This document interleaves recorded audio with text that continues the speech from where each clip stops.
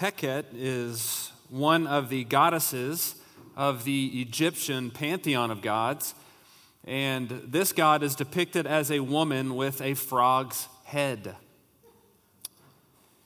It was understood that she was responsible for breathing life into the nostrils of bodies that her husband, Khnum, had created from the dust of the ground.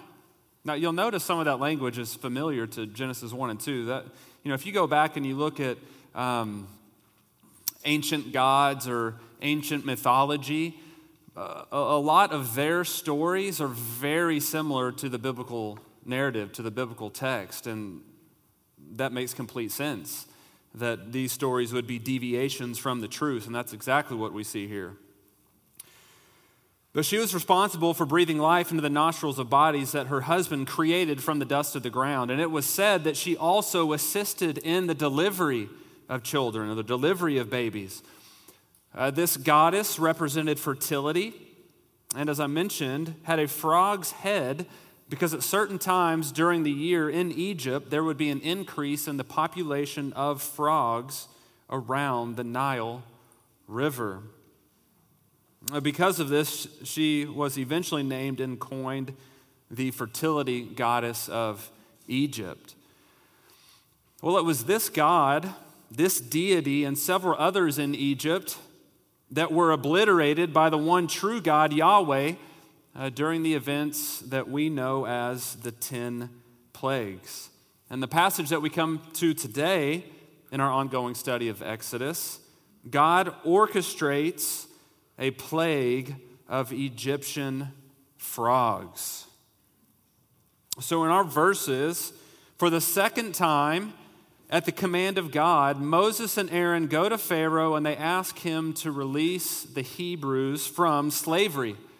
But as we'll see, Pharaoh refuses, and God responds with the second plague, a plague of frogs. Now, in these verses and in this particular plague, God continues to reveal himself to Pharaoh and others so that we will know, and they surely knew, that our God, the God of the Scriptures, the God of the Bible, is the one true God, the only true God. And we know him from Exodus 3 as the I Am, or Yahweh God. Now, before we actually get into this narrative and this plague, I want us to consider several key observations about the plagues. So as we study the plagues, and we'll be doing this the rest of this year and on into January, so we're sort of slowing down our study a bit to examine these plagues almost one by one. But these observations will help you sort of navigate through the plagues and see what is trying to be conveyed sort of behind the scenes. Well, first off, and I've put these on your notes to some degree, every plague is introduced with the formula Yahweh said to Moses. Every single plague. Now, why is this? Well, because Moses, as he narrates the story, he's trying to inform us that it is God, the one true God, who is in complete control. That this isn't natural phenomena, these aren't natural disasters, but in fact, the working of God alone. He is responsible. So you'll see that for every plague. So notice that as we go through these. Secondly, every plague ends with a comment about Pharaoh's heart. Again, you're familiar with the plagues and this story and these events, but they begin with God and they end with the condition of Pharaoh's heart. Thirdly, every plague seems to deal with a demonstration of power over specific Egyptian gods. Every plague seems to be dealing with that. Now, there's a lot of scholars and commentators that take the route that suggest that every single plague is basically attacking an Egyptian god and showing God's sovereignty and authority over that god. That is true to some degree. That is there. Arnold mentioned that last time. So that is true, and I think it's well represented to say that. But it's also true that the plagues show God's superiority over all the gods in general. People looked at Pharaoh as a representation of a god, and he was supposed to keep order across the land. Well, as you'll see over these 9 months that the plagues roll out, everything across Egypt, it's everything but order. It really is chaos to one degree.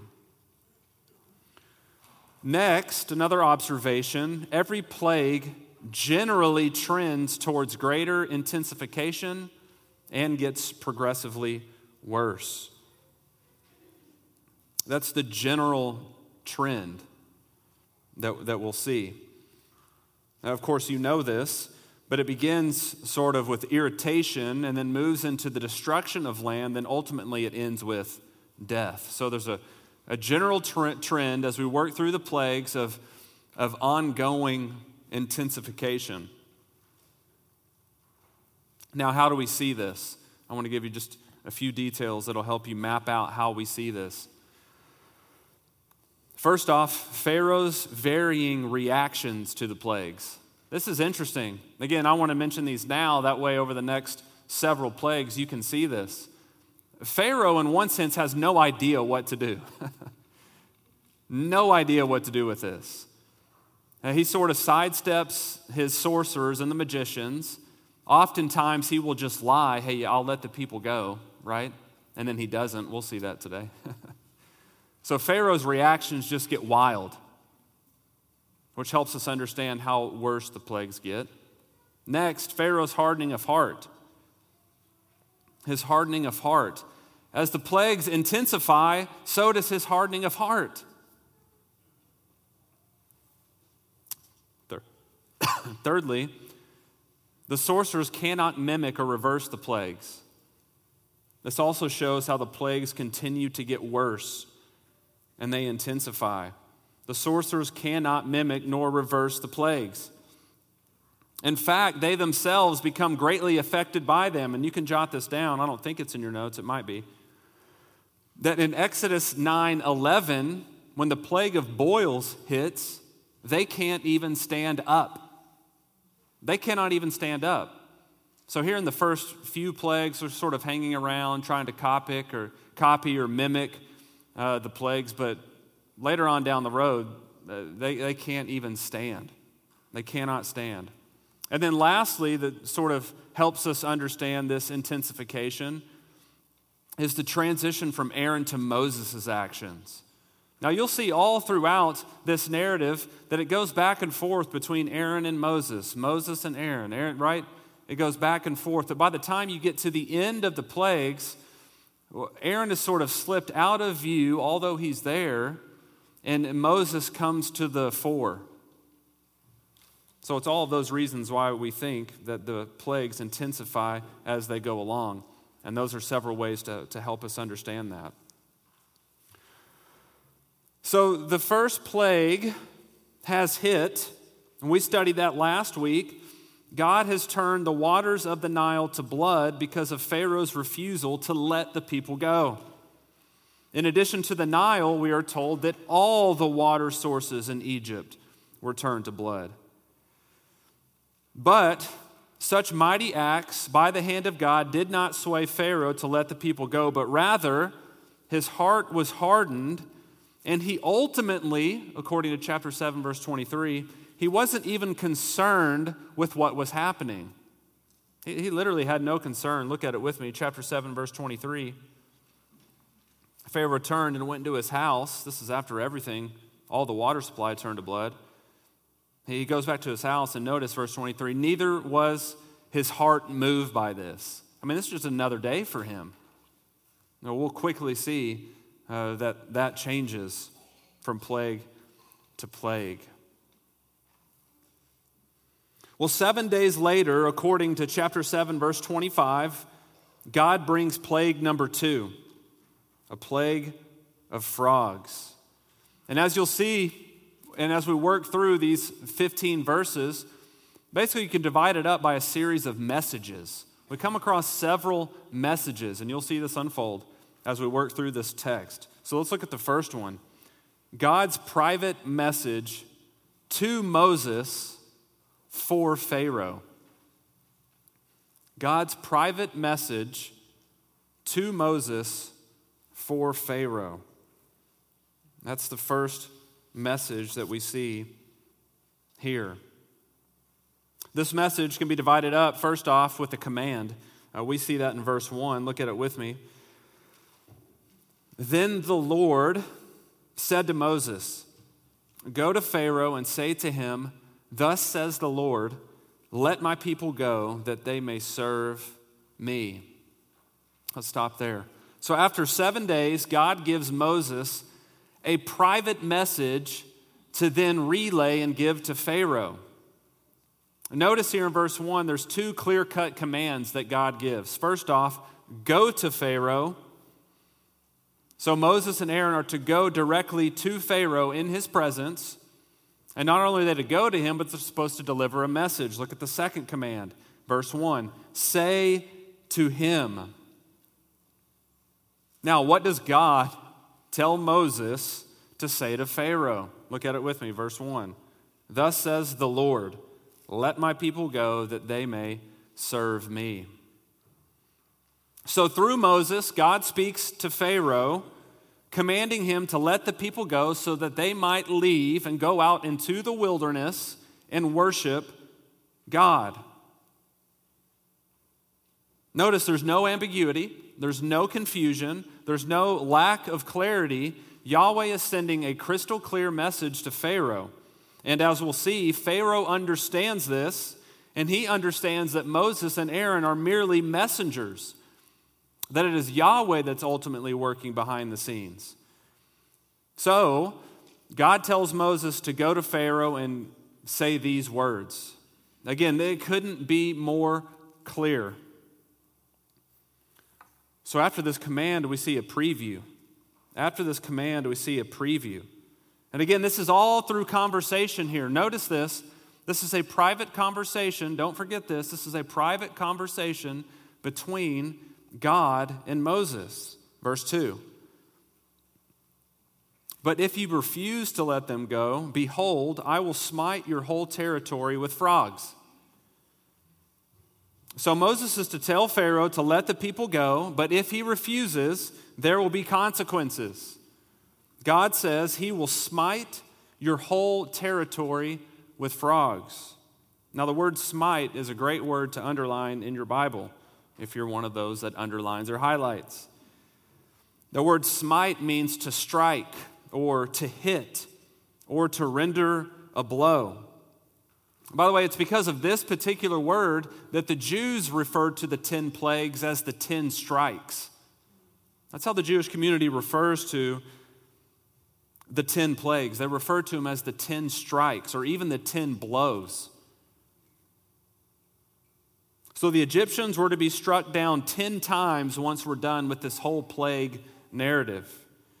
But in addition to that word, this word captures the physicality of Moses and Aaron's staffs.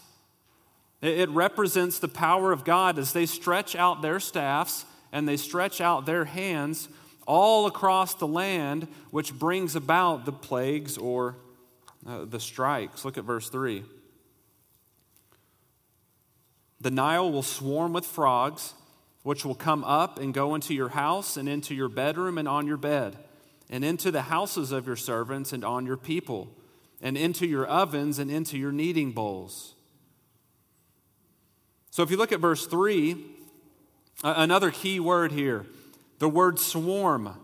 It's the same word used in chapter 1 of the Israelites increasing greatly and swarming all over Egypt.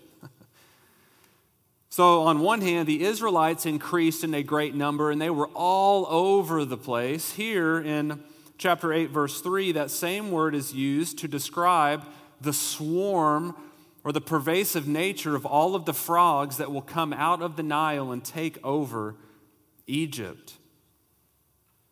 Now, this is a severe plague in the sense that hundreds of thousands of frogs will have left the Nile and spread across the ancient world. This is more on the gross and icky and annoying side of things, isn't it? Frogs are slimy, and a lot of frogs are really slimy. These frogs will make consistent noise. And it's interesting, if you do some research on Egyptians and their household, they did not wear shoes or sandals in their homes. Now, they may have switched that up once this hit. Their beds, they weren't elevated like our beds, but they basically laid on the floor on a mat. Here we're told, again, in advance, God speaking to Moses, that frogs will take over the land. And notice where they show up. Verse 3 again, they will come into your house, they will be in your bedroom, they will be on your bed, they will go into the houses of your servants and on your people, and then they'll be even in the ovens and the kneading bowls. Now again, this isn't normal behavior for hundreds of thousands of frogs. Sure, it was probably the case during this time that a frog or two may have made its way into the homes. But not like this. It was not common for hundreds of thousands of frogs to leave the Nile River at the command of God and to invade everybody's homes. Again, look at verse 1 with me. And the Lord spoke to Moses, who is in control of every single frog? God. Look at verse 4. So the frogs will come up on you and your people and all your servants. Now, if you compare verses 3 and 4, verse 4 essentially repeats what has already been said, but it switches the ordering of the people affected by the frogs solely to demonstrate that all of the Egyptians would be affected. Not just one, not two, not a few dozen, but every single Egyptian would be affected. Every single Egyptian household would be affected. Douglas Stewart says, virtually no person, no place, or no thing would be immune from the frog infestation. So that is Yahweh's message that Moses is to deliver to Pharaoh. But notice the text, and you can look at it with me. It doesn't record Moses actually delivering the message. It doesn't record Moses actually delivering the message. In fact, once you get to verse 5, notice here in verse 5, the Lord begins speaking to Moses to give him a message that he is supposed to give to Aaron. The narrator, Moses, leaves out key details that we don't need to know. We just assume that once God had given Moses the message to give to Pharaoh, that Moses did what? He did it. He did it. Chapter 7, verse 16. Chapter 7, verse 20. God has already done this. Moses, you shall say to Pharaoh. Chapter 7, verse 20. Moses and Aaron did exactly as the Lord commanded. So as we go through these plagues, Moses, as he narrates this for us, he'll leave out certain details and insert other details as he finds necessary. We'll talk more about that in a minute. But that brings us to the next private conversation or private message, and that is God's private message to Moses for Aaron.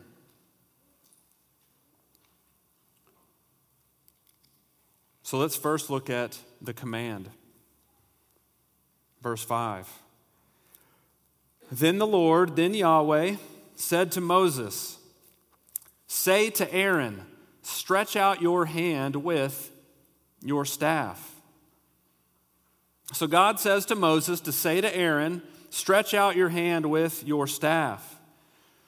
You'll notice throughout all 10 plagues, this entire narrative, that Moses and Aaron are instructed by God to stretch out their hands and their staffs over the land, and once they do that, that brings the next plague. Now, I don't want us to miss what's going on here.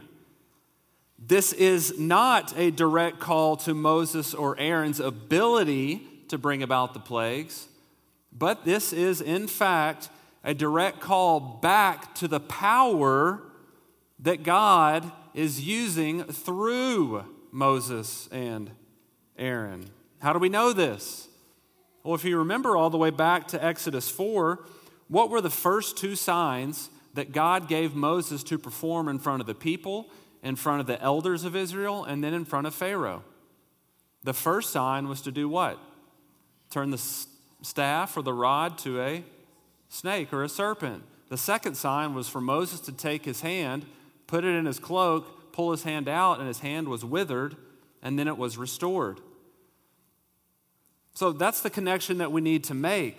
Whenever we see Aaron's rod or hand being cast out over the land, or Moses' rod or hand being cast out over the land, and the plague coming forth, that's a direct call to Exodus chapter 4 to demonstrate that it isn't Moses or Aaron that have any supernatural power within them. It's not the rod, it's not their staff, it's not their hands, but it is the power of the Almighty God.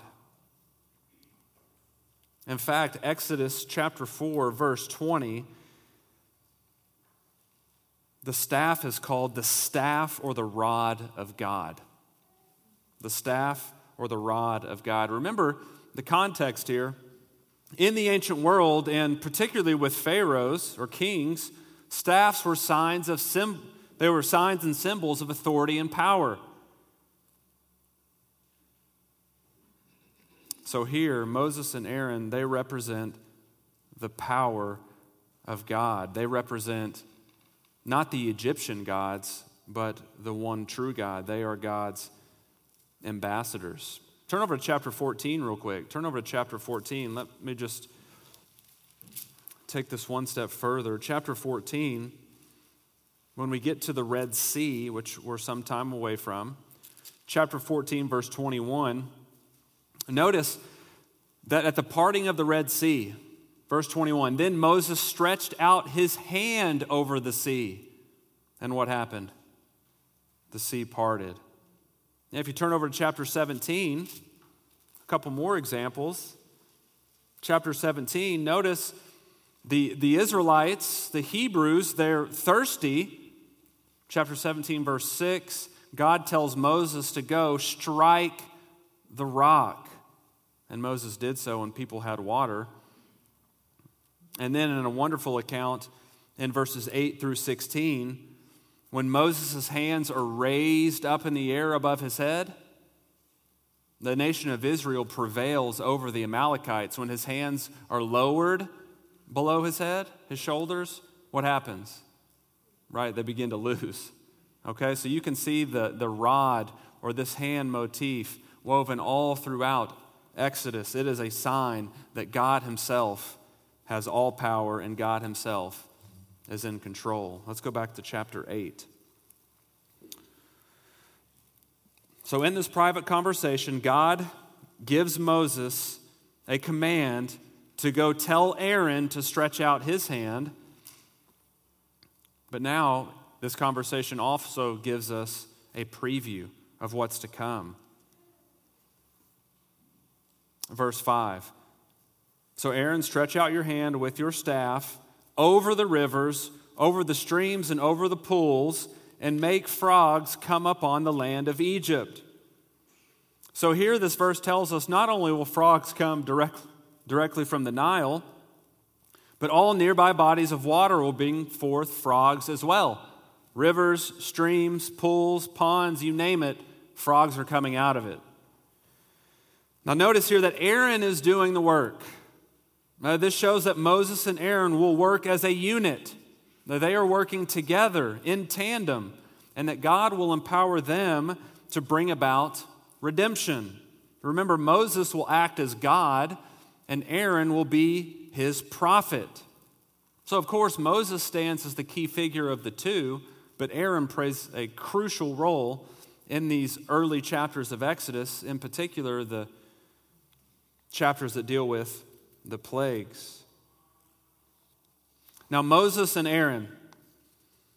We've talked about Moses and Aaron before, but it's key to understand that they are partners during this time. They are working together during this time. This is one of the reasons why we find in the middle of the narrative, Moses inserts a genealogy. Right? Remember, we get to these genealogies of Moses and Aaron out of nowhere. Well, again, that's to show the prominence of Moses, to show the prominence of Aaron, and how they will be utilized in this narrative, in the plagues, and they will continue to be used throughout the remainder of Exodus. Now, before we move on to the next message that we find in this text, I want us to sit back and think about what just transpired in verses 1 through 5. It is a record of a private conversation between God and Moses. Only God and Moses have and know that information. That is, until Moses reveals it to Pharaoh and until Moses reveals it to Aaron. And then, of course, it's later recorded in Scripture. Now, what this does is this places us as the readers in an elevated position. Let me say it this way, and think with me and track with me on this. We as readers, anyone who reads the narrative, has now been placed in an elevated position. We know more than everybody else in the story. Look, Moses knows, but Pharaoh doesn't. He doesn't know what's going to happen. Moses does because God told him. Aaron doesn't even know the full details of everything yet because Aaron was only given a select message, a select portion of the information. So we, sitting here this morning, if this was our first time to read Exodus, and I'm probably right when I say all of us have read Exodus at some point, but if you're reading it for the first time, you know more than everybody. I mean, we were just told in a private conversation before it happened that they would go to Pharaoh, and Pharaoh would refuse to let the people go, and frogs would enter all of Egypt. I mean, the plague hasn't even actually been described in real time yet. So we're sitting at an elevated position. I mean, Moses, the narrator, he could have given us this information any other way, but he chose to do it this way. Now we have to ask why. Why does he place us here? Why do we know more than Pharaoh? Why do we know more than Aaron? And why do we know more than anybody in Egypt? Because at this point in the story, we do. Well, I think it plays into the theme of this section of Exodus, but even the larger picture. Remember, God is revealing himself in the book of Exodus. He is making his name known. Not only is he redeeming a people, but he is revealing himself. And in particular, if you go back to Exodus chapter 5, look at verse 2. Before all of this starts, chapter 5, verse 2, Pharaoh says, "Who is the Lord that I should obey his voice and let the people go?" Who is the Lord? I don't know who he is. So the rest of the plagues in real time for Pharaoh, every successive plague is God doing what? Making himself known to Pharaoh. But us as readers, we of course weren't there in the actual event itself. So what we have as we sit in an elevated position knowing it all, that is still God revealing himself to us, not necessarily his power, but his omniscience, his sovereignty, the fact that he determines and decrees the future, he knows the future, and he brings it to pass. I mean, he tells Moses, hey, look, go to Pharaoh. You're going to talk to him. He's not going to let the people go. By the way, tell Aaron, I need Aaron to raise up his staff and hand over the land, and then the frogs are going to come on the earth. I mean, he just told them. I mean, we don't sometimes think about the plagues in a prophetic sense, right? We just kind of think of it as a narrative. But right here, we're told in advance, yeah, there's going to be frogs all up in your kitchen. It's true. That's exactly what we're told here. This creates suspense.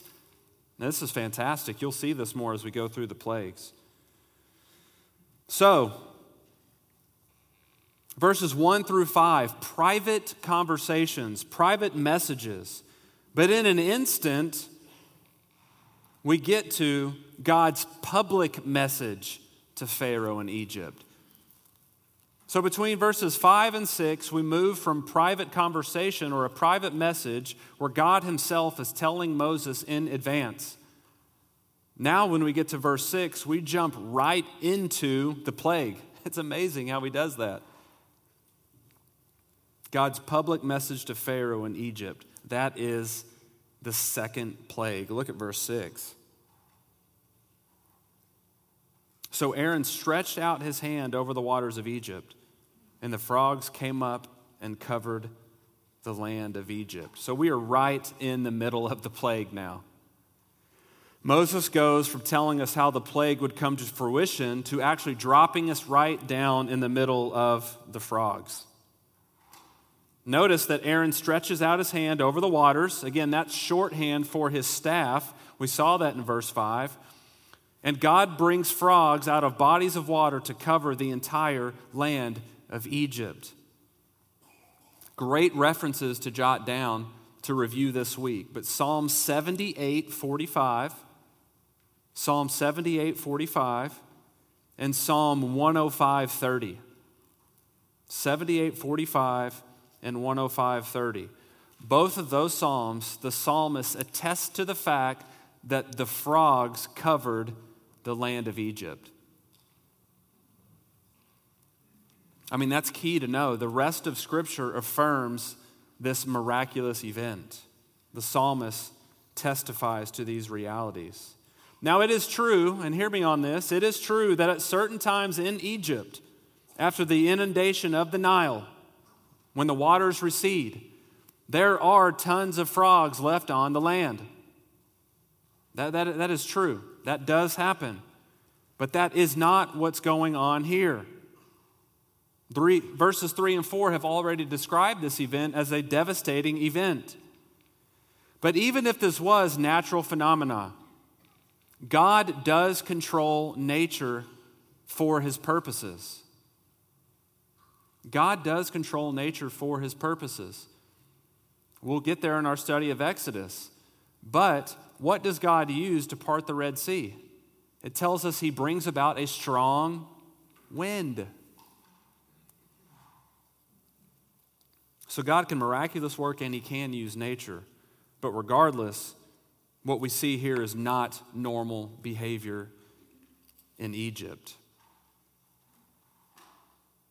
So that's God's public message to Pharaoh in Egypt. The plague hits. So how does Pharaoh respond? That brings us to a fourth message. Pharaoh's personal message to Moses for God.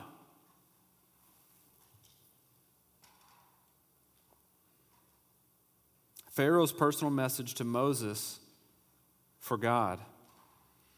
Then Pharaoh called for Moses and Aaron and said, "Entreat the Lord that he remove the frogs from me and from my people, and I will let the people go, that they may sacrifice to the Lord." Now that's interesting. I held off here on reading verse 7 for a reason. Notice verse 7. The magicians show up again, and what do they start doing? Making more frogs come upon the land. So they just make the problem worse, right? Bless their hearts. They help no one. But what's key, and track with me here, is that Pharaoh knows that they don't have the power to deal with this. How do we know that? Well, look at verse 8, what we just read.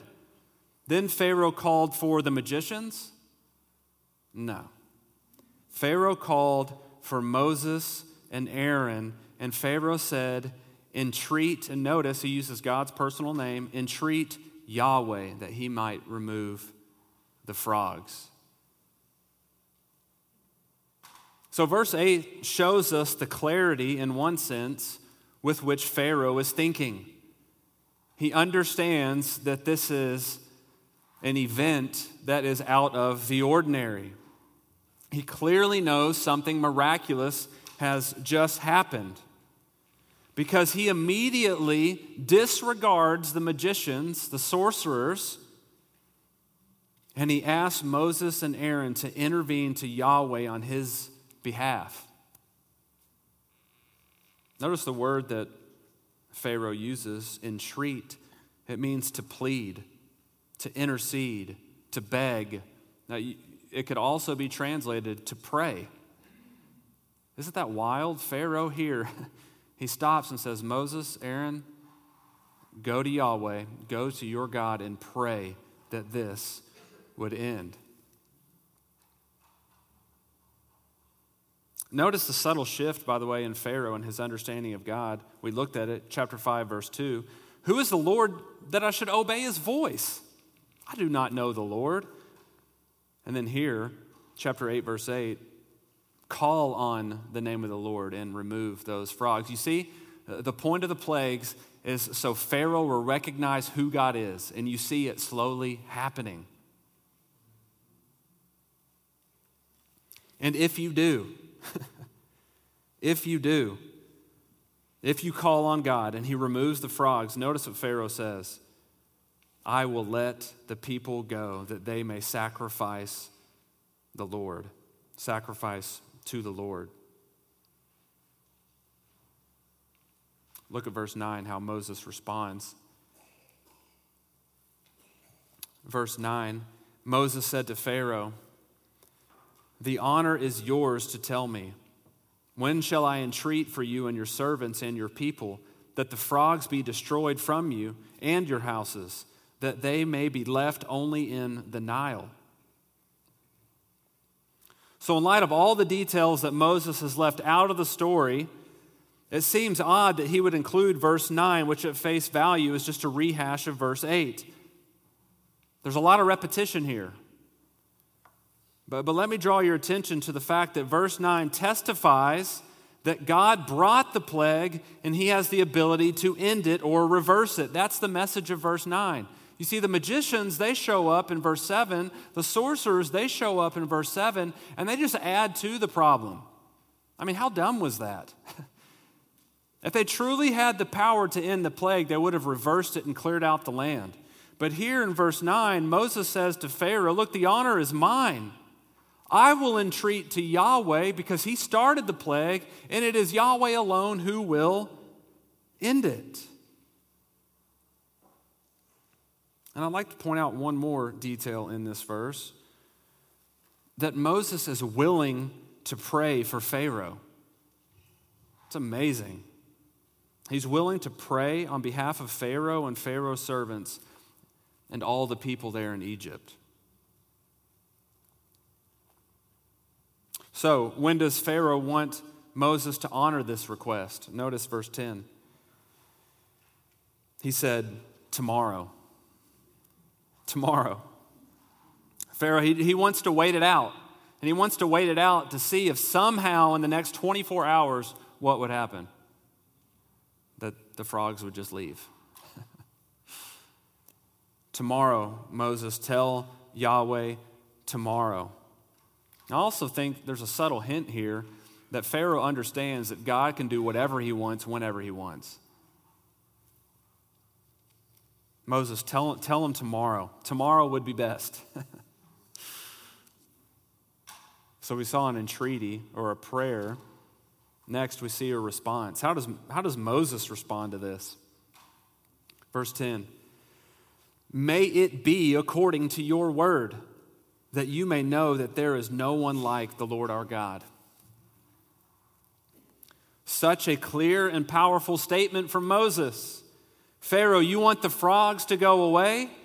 I will make a petition. I will get on my knees and pray to God that it might be. And just so we are clear, I don't want you to think that I am special. I don't want you to think that Aaron is special. I want you to know that there is no one like our God. There is no one like our God. Moses continues. Look at verse 11. The frogs will depart from you and your houses and your servants and your people. They will be left only in the Nile. So Moses says that after he requests God to stop the infestation of frogs, that the frogs will depart and only remain in the Nile. In other words, the whole message of that statement is that everything will be restored. Everything will be restored. How did Moses know that God would respond this way? It's interesting to think about that. I mean, was Moses just really confident in God? I think so. I think absolutely he was confident. But I mean, Moses is making bold statements. Yeah, if you want me to go to God, I'll go to God, and he'll do it. So Moses is confident in God. But if you look back at chapter 4, verse 23, I believe this is why Moses knew that God would respond this way. Chapter 4, verse 23. We are told in chapter 4, verse 23, that all of these plagues that were about to come upon Egypt, Pharaoh and the people, they were going to ultimately end with the killing of the firstborn son. I mean, we're not to that point yet. We're just talking about the Nile turning to blood, water turning to blood, and frogs coming all over the land. Moses knows that this isn't the end. Moses knows that things will greatly increase as it relates to intensification. Things will get worse. You can turn back to chapter 8.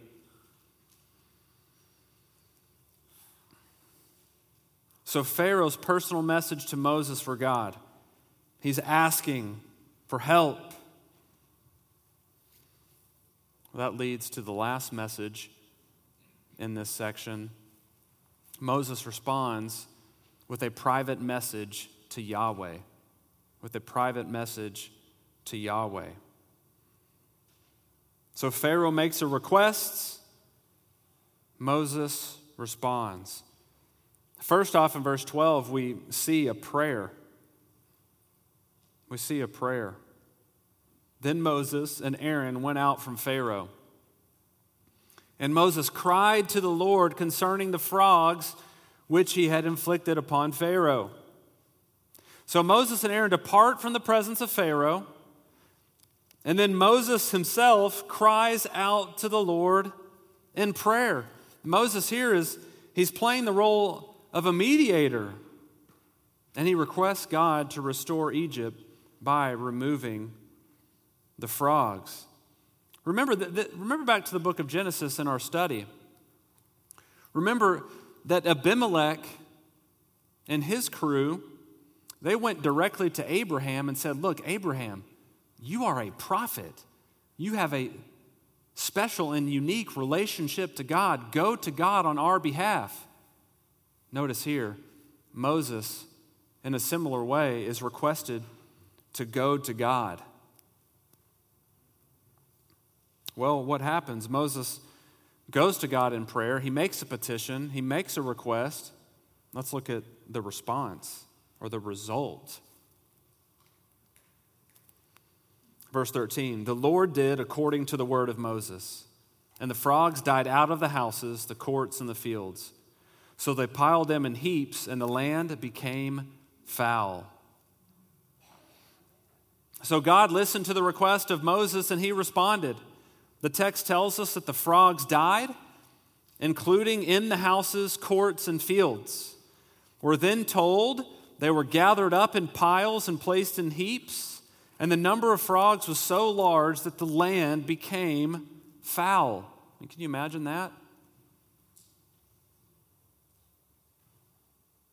Again, this is another way of demonstrating that the plague extended beyond Pharaoh's courts and went into all of Egypt.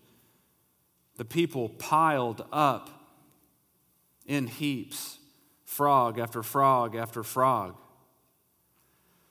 But you would think that one would expect Pharaoh to have a change in heart, because exactly what he requested and exactly when he requested it to happen, happened. He goes straight to Moses. Moses, tell God to do this tomorrow. And God graciously fulfills that request because of Moses' prayer. But rather than acknowledging the one true God for salvation, Pharaoh saw that the frogs were gone and hardened his heart and refused to let the people go. Look at verse 15. But when Pharaoh saw that there was relief, that's sort of a lust of the flesh, lust of the eyes, 1 John 2 there. When Pharaoh saw that there was relief, he hardened his heart and did not listen to them as the Lord had said. Notice that last expression, verse 15, as the Lord had said. This is all under the divine control of God. Now, of course, there's a lot we could say about Pharaoh and his hardened heart. He himself made his heart heavy. He made his heart stubborn. You could even translate the word strengthened. He strengthened his own heart against God. He loved his sin. He loved rebelling against God. He loved being God. He had a hatred for God's people. All of that was strengthened.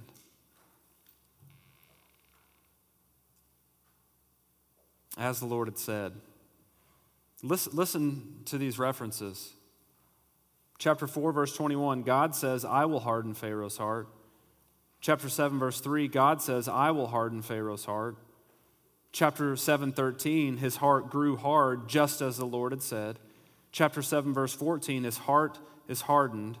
Chapter 7, verse 22, his heart grew hard. And then our text today, he himself hardened his own heart. Now, what was God's aim in the plagues and hardening Pharaoh's heart? I think John Piper sums it up best. Why the plagues? Why the hardening of Pharaoh's heart? To so demonstrate his power, God's power that is, and glory, that his people fear him and trust him always. But his aim was wider than that. It was also that his name be declared in all the earth. I mean, that is the point of the plagues. That is the point of the hardening of Pharaoh's heart. Exodus 5, that they might know who God is. Now, I want to end our time going over just a couple books. Go to Joshua chapter 9. Joshua chapter 9. That is the goal of the plagues. That is the goal of hardening Pharaoh's heart. It is that God might be known and he might be revealed. In Joshua chapter 9, as the nation of Israel is long past the plagues and they're long past the wilderness wanderings, and they begin to conquer the land and divide the land. In Joshua 9, the Hivites say to the Hebrews, watch this, look at verse 9. Your servants have come from a very far country because of the fame of the Lord your God, for we have heard the report of him and all that he did in Egypt. That's the message of Moses, Aaron, Pharaoh, and the frogs. It's so that they would and that we might know that there is no one like Yahweh God. Let's pray. God, we are grateful for the book of Exodus and this wonderful story, this wonderful narrative that drops us down into the middle of Egypt to see how so long ago you made yourself known to Pharaoh, to the Egyptians, to Moses and Aaron, and even the Hebrews, your people. And God, we are grateful today that we can know you as well through your Son, Jesus Christ, who died on the cross for our sins and rose 3 days later. May this story, may this narrative be mapped onto our own hearts where we live in light of the fact that we know God and that he knows us. That's in his Son's name we pray. Amen.